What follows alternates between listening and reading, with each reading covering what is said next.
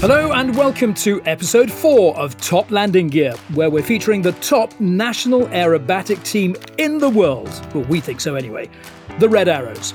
We'll be joined by former Synchro Pair leader, Squadron Leader Dave Thomas, who talks about his time with the Reds. He's got some incredible stories about what it takes to become a member of this elite squadron and explains just how they fly some of those jaw-dropping stunts and what happens when things go wrong.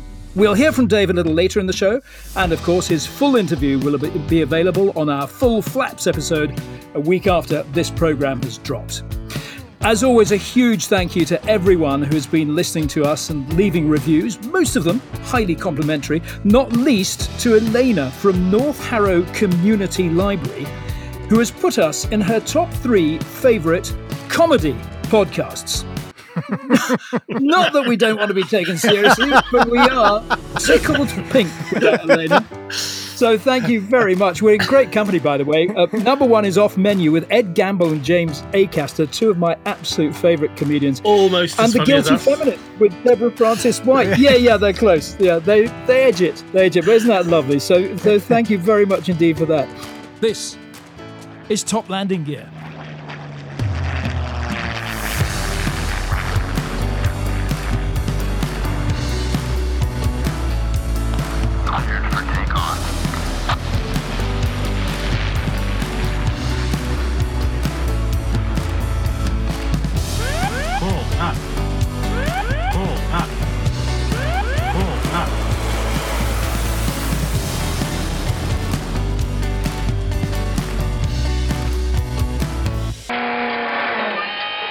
Now then, I'm sure you're already looking forward to the highlight of this and every podcast, the quiz.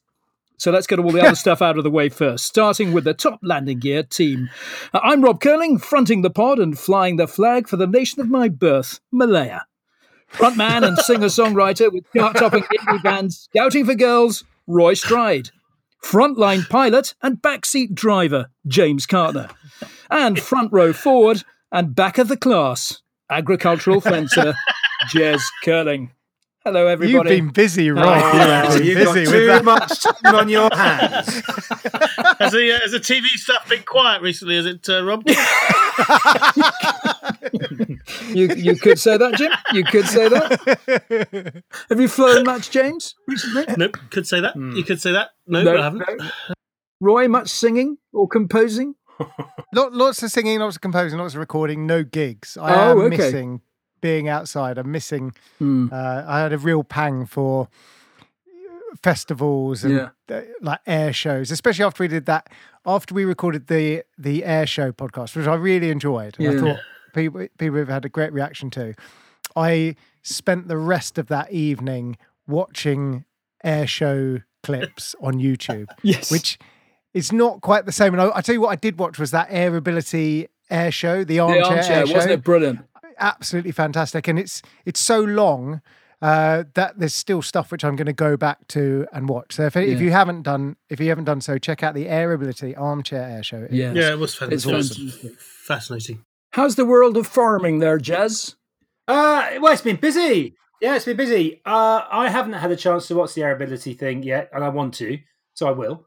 I've been outside a lot. I am quite sunburned. And I have also been watching quite a lot of YouTube clips of Operation Black Buck, which we've got to cover at a pod in the future, because I've just finished listening to one of my favourite books ever, Vulcan 607 by Roland White, which I must have read 3 times. I've now just listened to it as an audiobook, and I absolutely love it. So I'm almost obsessed with it. I'm almost as obsessed with that as I am with the D-Day landings, possibly more so now. So I've been watching YouTube videos on the Vulcan, reliving some of the Vulcan stuff from air shows and listening to the HAL and thoroughly enjoying that. So that's been my week. Sunburn, Vulcan. Well, there was a really good Vulcan sequence in the armchair air show, and the legendary Martin Withers is on there as well, Jez. Yes. So yeah, you must catch up with that, definitely. We've got to get him on. Yeah, wouldn't that be great? Right, Jimbo, did you want to say something? Amazing. No, it's gone now. The time has passed. It was a real spur of the moment thing, but it was really, really funny as well, actually. But I doubt it. I seriously doubt that. Yeah. But James, this is your big moment. We're going to kick off with our hugely unpopular regular feature, Ask James.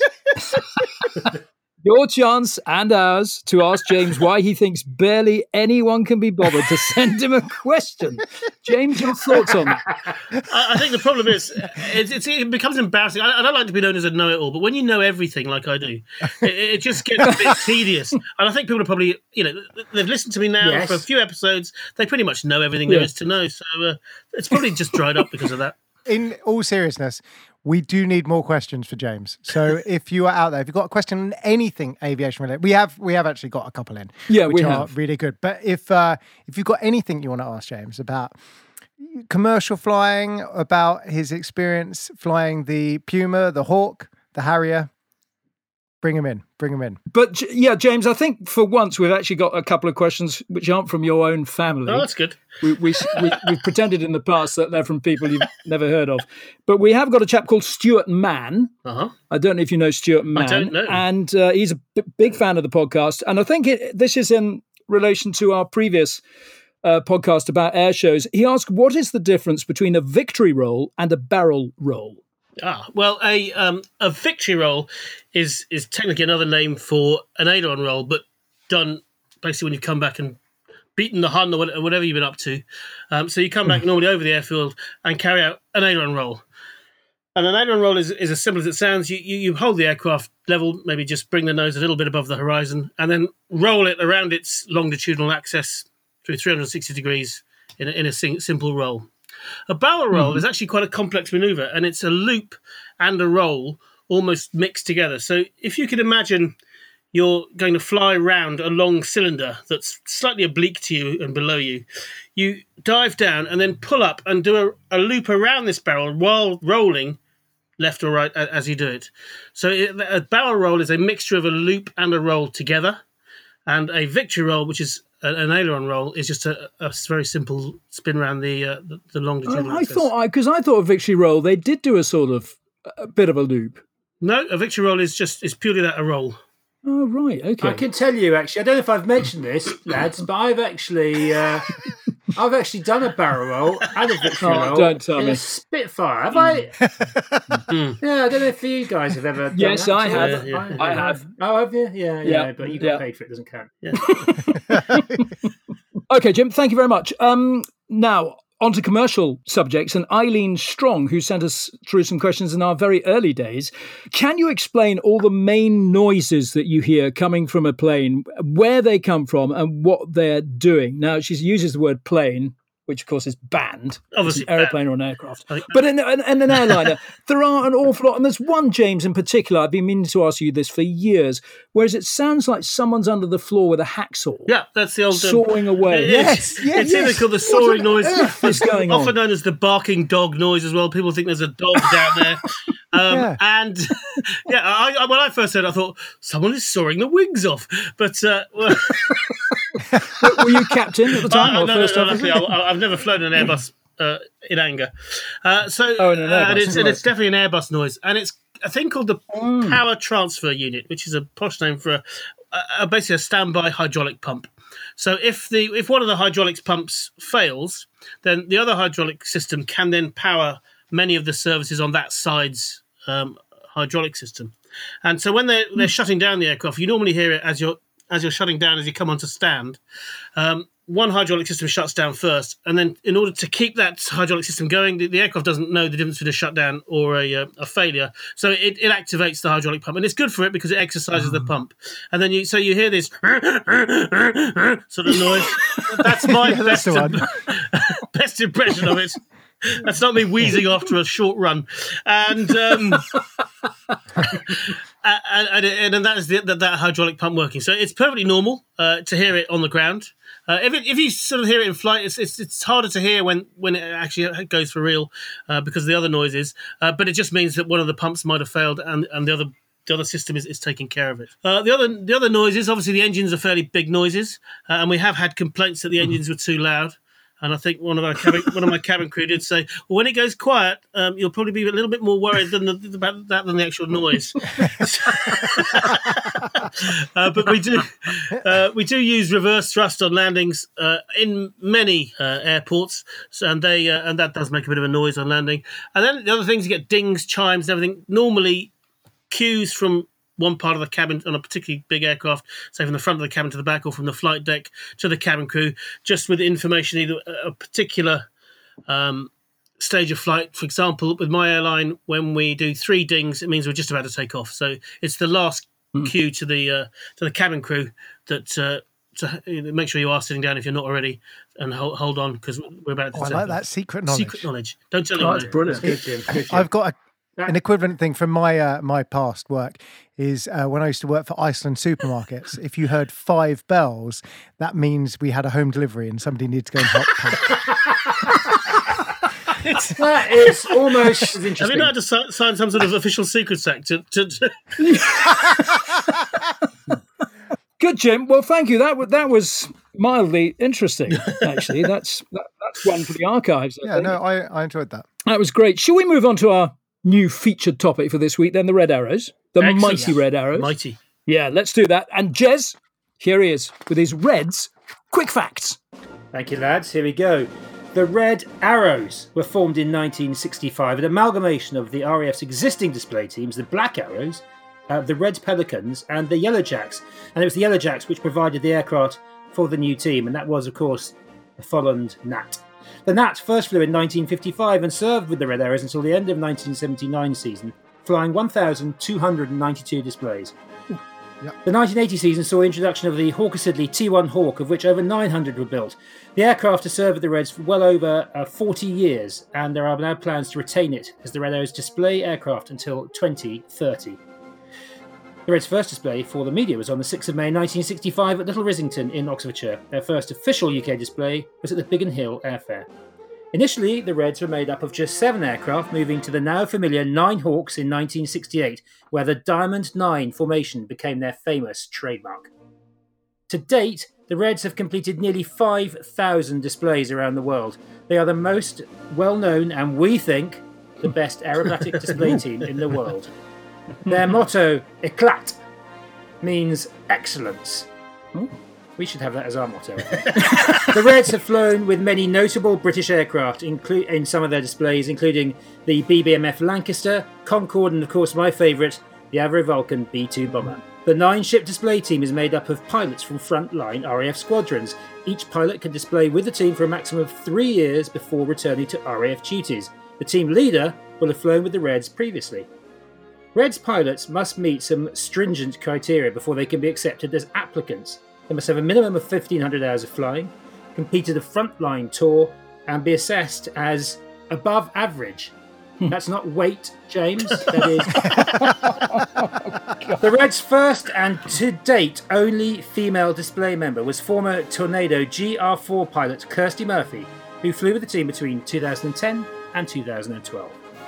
The Reds' famous red, white and blue smoke is produced by mixing coloured dye with diesel and injecting this into the hot exhaust from the aircraft's engine. This special mixture is stored in a pod under the centre of each aircraft. Each aircraft carries enough mixture to provide 7 minutes of smoke. A large support team keeps the Reds flying. The engineering and technical support is provided by the Blues, known as such because of their blue overalls, and these include trades such as avionics and technical personnel, weapons technicians, logistics, and photographers. In addition, the Circus are 10 travelling technicians who fly with the team, and 1 is allocated to each pilot. They fly in the passenger seat to and from each display airfield. And these, of course, are the engineering jobs in the RAF everybody wants to do. And there are your not-so-quick 10 or so Red Arrow facts. Well done, Jez. Well done, matey. Very good. Wow, thanks, guys. That was quite an Nine effort. would have been more fitting. 9 facts. Yes. Good I haven't thinking, actually Jim. counted if it's 10 or not. Yeah, red. Yes, very good. Well, we do have Red 10. I always wonder about this, James, because the Reds quite often in the height of summer will do several air shows at different parts of the country in a single day. So how does Red 10 go to each air show and catch up with them to commentate? I know there is a helicopter, but as you know, helicopters are very quick. No, he was when I was instructing up at Shawbury, one of our jobs, which was a weekend job, so not many people did it, was to fly Red 10 around. So they'd often ask for one of the training helicopters, and he would normally take his jet with the 9 others if they were landing at a big airbase. Say they were doing a small display, for example, Silverstone. So the team would fly to Brize Norton. Red 10 would get out of his jet into a waiting helicopter, which had come from Shawbury at this stage. They would then fly him into Silverstone to commentate on the display. And then after the day's celebrations and motor racing, he then goes back with the team and they all fly off to their next border call. So there is a helicopter allocated. I've always meant to ask, always wanted to know, should I say, is Red 10 a display pilot, or has he been a display pilot? No, not necessarily. He's it's a job. It's a sort of fast jet job. So if you've been on a fast jet squadron, it's one of the jobs you can apply for. You need some Hawk experience, but you're not a display pilot. You're just very much the team manager, as they call it, and doing a lot of the organising and going around with the team, specifically doing the commentary. So a friend of mine was Red 10 for a while, Andy Robbins. He was off Tornadoes and just got a allocated tour as Red 10. It also means that they can have a spare jet, doesn't it? Yeah. Hanging around, as it were. And they use him a lot. They use Red 10 as the chase plane with photographers on board, don't they? Especially on the tours and things that they've recently done. And also, if they're flying with another formation, they'll use Red 10 as what's called the whip. So he'll be flying above and around the formation, just making sure that from every aspect, everything looks completely symmetrical. Normally when the Reds are flying on their own, they do it so often, they don't need a whip. But if they're flying with other other aircraft, they'll often have a whip just to make sure everything looks as good as it possibly can. James, another question I've been meaning to ask is, presumably there is a finite supply of T1 Hawks, even though the T2 is still being produced, isn't it? So if through natural wastage, for want of a better word, the T1 Hawks where are they sourcing these aircraft from? Are they getting from other squadrons and who are just depleting stock? We had so the T1 stopped being the flying trainer about 4 or 5 years ago. When the T2 took, maybe actually slightly before that. So the T2 took over, and we had a stock of hundreds of T1s. We sold quite a few, but there are probably at least 9 or 10, if not more, in storage. That should we have any loss, or should they want to rotate them through the team, because it's quite demanding on the aircraft as well as the pilots. It's constantly, pulling G and being flown to fairly tight tolerances. That they do try and rotate the aircraft as much as they can as well. So there's a stock of them that we just didn't sell those ones. And are these Hawks, James, are they capable of undertaking a wartime role? I appreciate they are trainers, but they could they, readied for... Yeah, well, there were two types of Hawk, the T Mark 1 and the T Mark 1A, which I think nearly all of them, towards the end of when it was being used as a trainer, were used as T1As, where they had the ability to have a gun pod fitted under the belly and also Sidewinder missiles fitted on the wings. And so for the tactical side of the training, tactical weapons side, you used to fit dummy Sidewinders on the wings in order to get the homing of tracking another aircraft. And also under the centre pod or on the wings, you could have practice bomblet CBLS pods, so you could drop small practice bombs which fly exactly the same as a real bomb and just let off a little bang rather than a 2,000 pounds of fun and games. And just going back to the smoke question as well, a couple of questions on that. I know that a few years ago, to try and be as green as possible, a lot of display pilots fitted up their aircraft to not spray diesel into the hot exhaust, but to use something that was likened to something like baby oil, which apparently was far more green. Now, I don't know quite what that substance is, but it would appear that the Red Arrows continue to use diesel. Do you have any thoughts? As far as I know, they're still using diesel because they haven't found anything yet that's good enough to replace it. Again, that may be changing. That might have changed already. But to my knowledge, they're still using diesel because they just can't find something as good enough. Yeah. I remember being behind the Reds, they took off, and they always used to take off with smoke on whatever station they were visiting, which is quite fun. But you're sitting there next to takeoff, and you're in cloud basically for about 4 or 5 minutes. But I don't know if at school you ever had a Bic biro that you were chewed so much it exploded, and you ended up with biro all over your face. But there's that smell of the ink, which is almost exactly the same as the smell of the ink that they use to make the smoke different colours, and you can obviously see they're choking on this this smell of ink, which is just biro smell, which is they've left behind. So it's always good to see them, and it does when they're travelling as a big unit. Having smoke on does massively increase their visibility. So if you're in another aircraft looking out for them, they're obviously not as manoeuvrable as 9 of them. So they often use the smoke, and particularly in their displays, in order to find each other. They use the smoke to make sure that, for example, that the synchro pair can find each other. They use a lot more white, don't they, than the coloured smoke, which I always think in this country, which is predominantly cloudy, is a bit of a shame because it doesn't show up so much. But there's a very good reason for that. Yeah, I think they've got about 2 minutes of each colour per filling. So the dye team will fill the tanks as full as they can, but that only gives you about 2 or 3 minutes. And then you have, I think, I'm trying to remember what Dave said, it was about 7 to 10 minutes of white smoke. So they're just purely limited on the which amount. Is just diesel. That's just pure diesel, isn't it, the white smoke? I remember when I first saw the Red Arrows back in 1965, their first performance ever in the country at Biggin Hill International Airfair, when they were flying Follen Gnats. And part of the thrill then and for many years after was the height at which they displayed, not least of all the synchro pair crossing at possibly 50 feet above the runway, and they were above the runway. They weren't on a display line the other side of the runway. Everything was so close. They did, I think the Gnat was unusual in that it could do an undercarriage roll, so the undercarriage was extended, and they even did that as a synchro pair in their opposition pass. I mean, that Gnat was a formidable display aircraft. Yeah, I think it was. I mean, I think in a later podcast we're going to be chatting to an ex-Gnat pilot who then went on to the Hunter. And he was talking to me about the Gnat, and the joke was it was called a Gnat because it did bite. It was certainly fairly lively, but he said it was a fantastic aircraft to fly. It could, it was so manoeuvrable and yet quite a stable platform when treated properly. Well, look, I wonder if we should hear then from our special guest this week. It turns out that James actually made a friend when he was in the RAF. He was called Dave Thomas. They weren't friends for very long, though, as they soon went their separate ways. Dave into fast jets and a season with the Red Arrows. James didn't. Suffice to say, to become one of the Reds, you need to be an exceptionally skilled pilot. So let's hear from Dave about how it all went so right for him. And then we can ask James how you make that waka waka noise that helicopters do.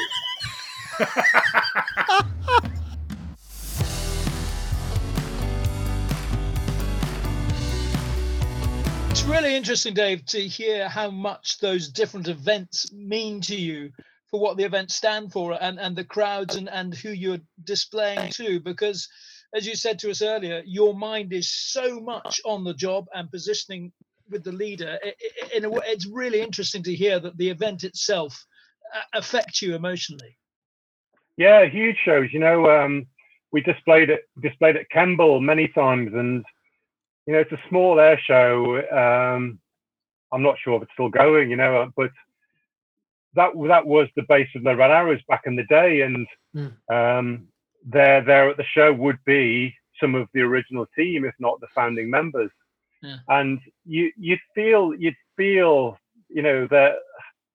soul, if you like, because you're there representing not only your nation, but you're also representing them and what they stood for back at, it's hard in those days, so you get to meet them afterwards, and they wouldn't give much away. They would give us, they would say, oh, in our day it was much lower, and the safety keeping was much better. It was just, they would always like put, but there would be a glint in their eye. And I also flew with a guy called Brian Hoskins, who was the leader of the team when the formation changed from Gnats to Hawks. So he took Gnats one place, the British Aerospace, and he brought a Hawk back, and then they flew in the Hawk from, I think, 1979.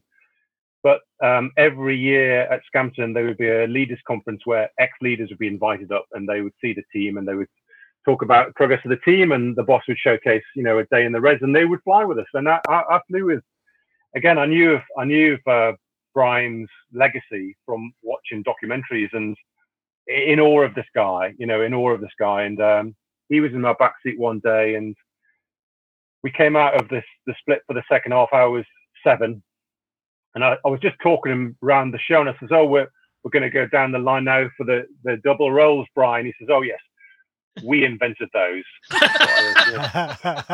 No pressure. I said, "You have control, mate. You fly if you want to."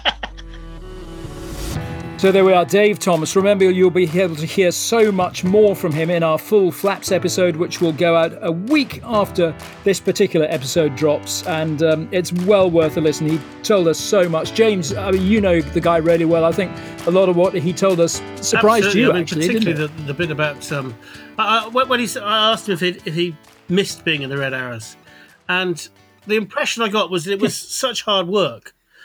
For 3 years of constant work on that, he was almost, glad to leave it behind. I think amazed that he'd done it, but glad to have left it behind. So that was quite a shock for me. And he's so typically modest. A few years ago, actually, I was really lucky because I spent quite a lot of time with both the Reds and the Patrouille de France. We went to I was doing quite a lot of air shows for telly at the time anyway, so got to know them quite well, and then went off to do an on-site TV show for the Dubai Aerospace Exhibition. So we spent a whole week out there, I think, and spent so much time with all the Red Arrows guys and the Patrouille de France in the evenings, in the bars.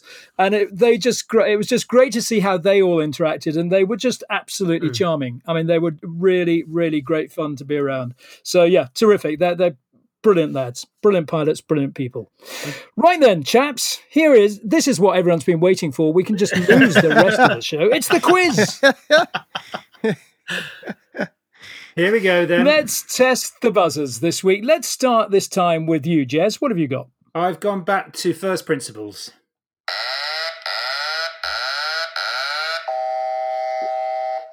Right, okay, Jez, we've got that. Yeah, well done. Thank you. Thanks so much. James, what have you brought with you this time? I thought I'd go topical. James, is it smoke on go? Is that what you're trying to do? Yeah, was. Oh, no, I get it. No, I get what it is. Oh, you've just realised, have you? It's red one. Yeah. No, that's brilliant. I like that. Roy, I hope you've done slightly better than the other two.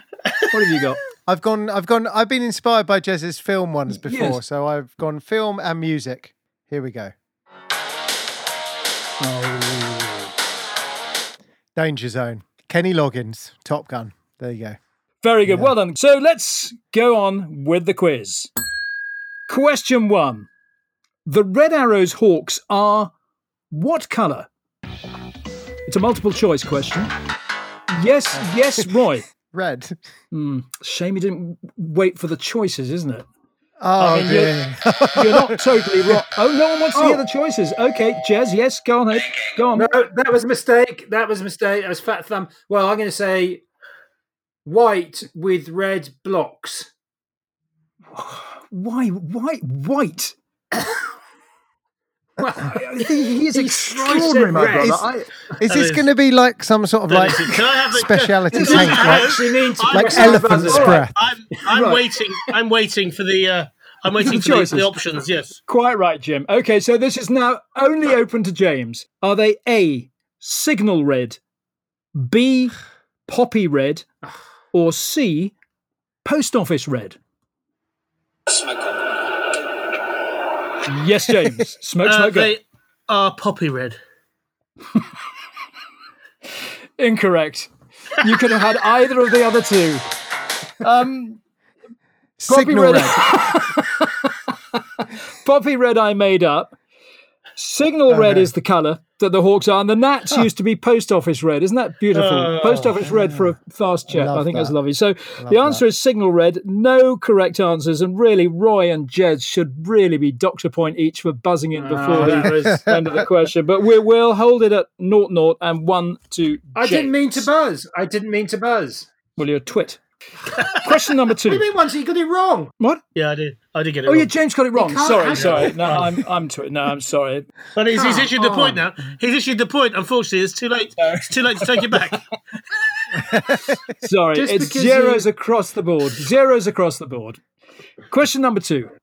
On a tour in 2016, the Reds performed a display over Epsom College, but they weren't restricted by the constraints of the London Control Zone and were able to give a full display. How come? What year? 2016. Yes, Jez. Could it have Yes, been during? Could it have been during the volcanic eruption in Iceland? Yeah, carry on. And therefore there was no normal air traffic flying in and out of London airspace. Keep going. Well, there was no normal air traffic flying in and out of London airspace. There was no air traffic. Aeroplanes flying. No, none of what you've said is right in the least bit. Not even close. I was going to say the volcano was 2008. Yeah, exactly. Was it that long ago? Jim, are you going to jump in with a little gem here? I'm going to go for there was the London Heathrow was closed because of a fault somewhere. Mm-hmm. The clue is in the question, chaps. On a tour in 2016. Yes. Yes. 2016. Epsom College is in Langkawi, Malaya. I don't know. They have an international school just south of Kuala Lumpur, Malaysia. No way. It's unbelievable. That must have taken you all like a week. The moment to find we that. decided to do a Probably not even podcast true. He's probably just made last it up. summer, I've been looking for a Red Arrows Malaysia fact, and that's it. No, it's absolutely true. And it was part of their Middle East and Asia Pacific tour in October 2016. I think a point to me. Wow. Question number 3. Okay, we'll give you that. The Reds have always flown jet trainers, the Hawk, and before that, the Gnat. What was the last RAF aerobatic team to fly frontline fighters, and what were those fighters? Yes, James. They were Lightnings in the Black something Knights. You and your Black Knights. Yeah. The Baron Knights. But the Black Knights were 54 Squadron Hunters, James. You're right, they did exist, but no, that's the wrong answer. So James is out on this round. Anybody else? You could just go with a type of fighter jet if you like for a half a point. I might be generous and give you a full point because you're all struggling. I think half a point's going to win it then. this week. Let's go for old Harriers. Yes, that's it. You've got a buzz, and it's so unlikely that the Harrier would be displaying before 1965, considering the Harrier didn't go into service until 1969, Jez. What about That's a pathetic Hunter? answer. Hawker Hunter? It's not the Hawker Hunter either. No. It's Okay. not the Hawker Hunter. Chaps, this is poor. It was the Firebirds of 56 Squadron who flew 9 red and silver Lightnings. That was back in 1963. Imagine I seeing did that. say Lightning. I'm sorry. If you're going to give a half a point or something for the right type, I said Lightnings. I may have Did said you? Black Did anyone Knight. else hear him? He did say lightning. Did he? All right, Jim. I'm gonna because we desperately need a point. Otherwise, this is a farcical quiz. Well, Right. it is every week. Why change the habit of a lifetime? Okay, 56 Squadron Lightnings. Brilliant. Slightly long question to this, but bear with us. In May 1980, I was at Biggin Hill when the Reds performed there for the first time in their brand new Hawks. During the afternoon, 9 of them took off to do a display elsewhere, but only 8 returned. As a result of this, the Reds were never again allowed to display below 100 feet. What had happened in between departing and returning to Biggin Hill that afternoon, May the 17th, 1980? I mean, Red buzzer would be good. Yes, Jez. Yep. Yes, Jez. well, I can only assume that it may have collected part of a tree at some point, and a low approach somewhere. It's a lovely answer. And when Is you that find out correct? the answer, you will find out how slightly close and yet how miles off you were. Good try, Jez. Good try. Anyone else want to go for this? Oh, All right. no. No one else knows. This is what happened. The Reds had gone to display over the seafront at Brighton. During one of the most critical manoeuvres of the display, just as the 2 synchros were performing an opposition pass, one of the synchro pairs struck the mast of a yacht, that had strayed into a restricted area. It lost its starboard aileron, became uncontrollable, and crashed into the sea. Thankfully, Steve Johnson, who I've flown with, by the way, did eject, and he was fine. But at the time, the Reds were cleared to fly as low as 35 feet over the sea. This hit happened at about 40, apparently. But after that, they had to stay above 100 feet, and I think it's even higher than that now. Do you not remember that incident? When was it? I wasn't born when the Battle of Britain happened, but I remember it. Okay. Final question. Yeah. On the Go for that. 18th of June this year, the Red Arrows joined up with the Patrouille de France to conduct flypasts over Paris and London. What event were they marking? Oh, Smoke on Go. Well, now what do I do here? The Smoke on Go was not the official buzzer that was presented at the start of the quiz. It was just you shouting Smoke on Go. That's the same as shouting out. That's just shouting out. Yeah, I think it is. Because his... Sorry, Jim. James, no. I have a We did quiet warn you buzz. about your buzzer.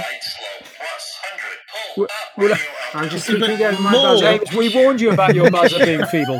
Jez, let's hear you.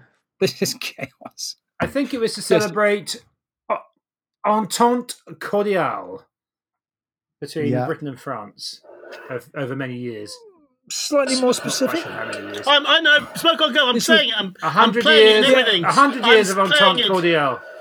Right, the question was... I'm playing it. Let me answer. Yes, all right, Jim. Yeah, smoke on. Come on, Smoke on Go.